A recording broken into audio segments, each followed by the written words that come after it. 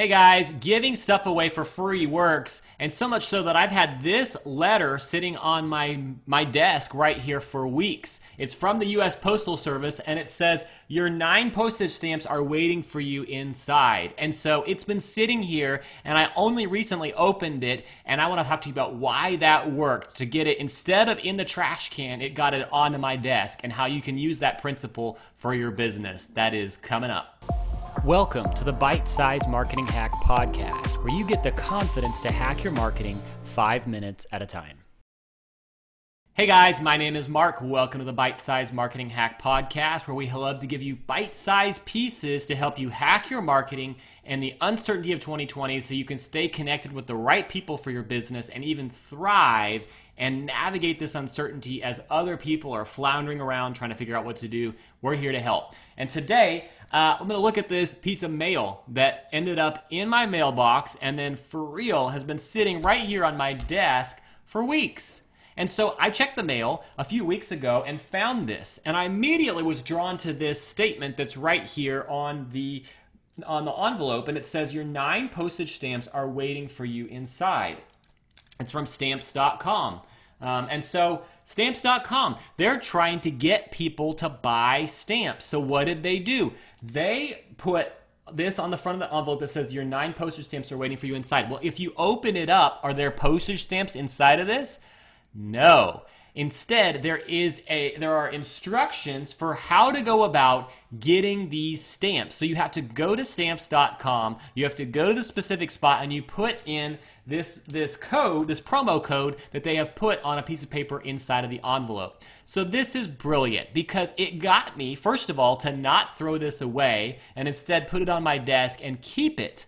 And keep it for weeks because you know what? I want free postage stamps. They're not free. They're not like extremely expensive, but it's worth it to me to keep this and to get 9 postage stamps and then finally opening it and realizing, oh, I've got to go on the website.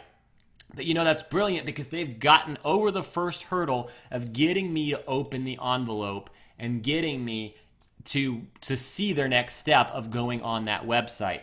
So some things that they've done really well here, they branded this with all of these American colors, and so the Postal Service is the primary place where we trust getting stamps and sending our mail, and so they took advantage of that and they branded this in postal colors and in US postal colors, and then they put an American flag up here in the corner, and then they've got this down here in the bottom corner, approved licensed vendor by the US Postal Service. So they've got all of this validation that makes me think, oh, wow, this is official, and I'm going to trust that there's 9 stamps inside.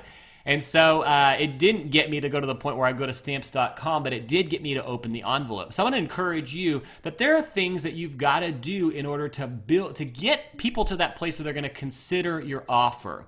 And awareness is the first part of any marketing funnel. So you want to take people from that awareness place to considering your brand and then making the sale. And so they got me to the place of consideration just by the way that they branded their envelope, by the offer of something free. They got me to this place where I was going to entertain the idea of going to Stamps.com and downloading these 9 free stamps. So how can you use this?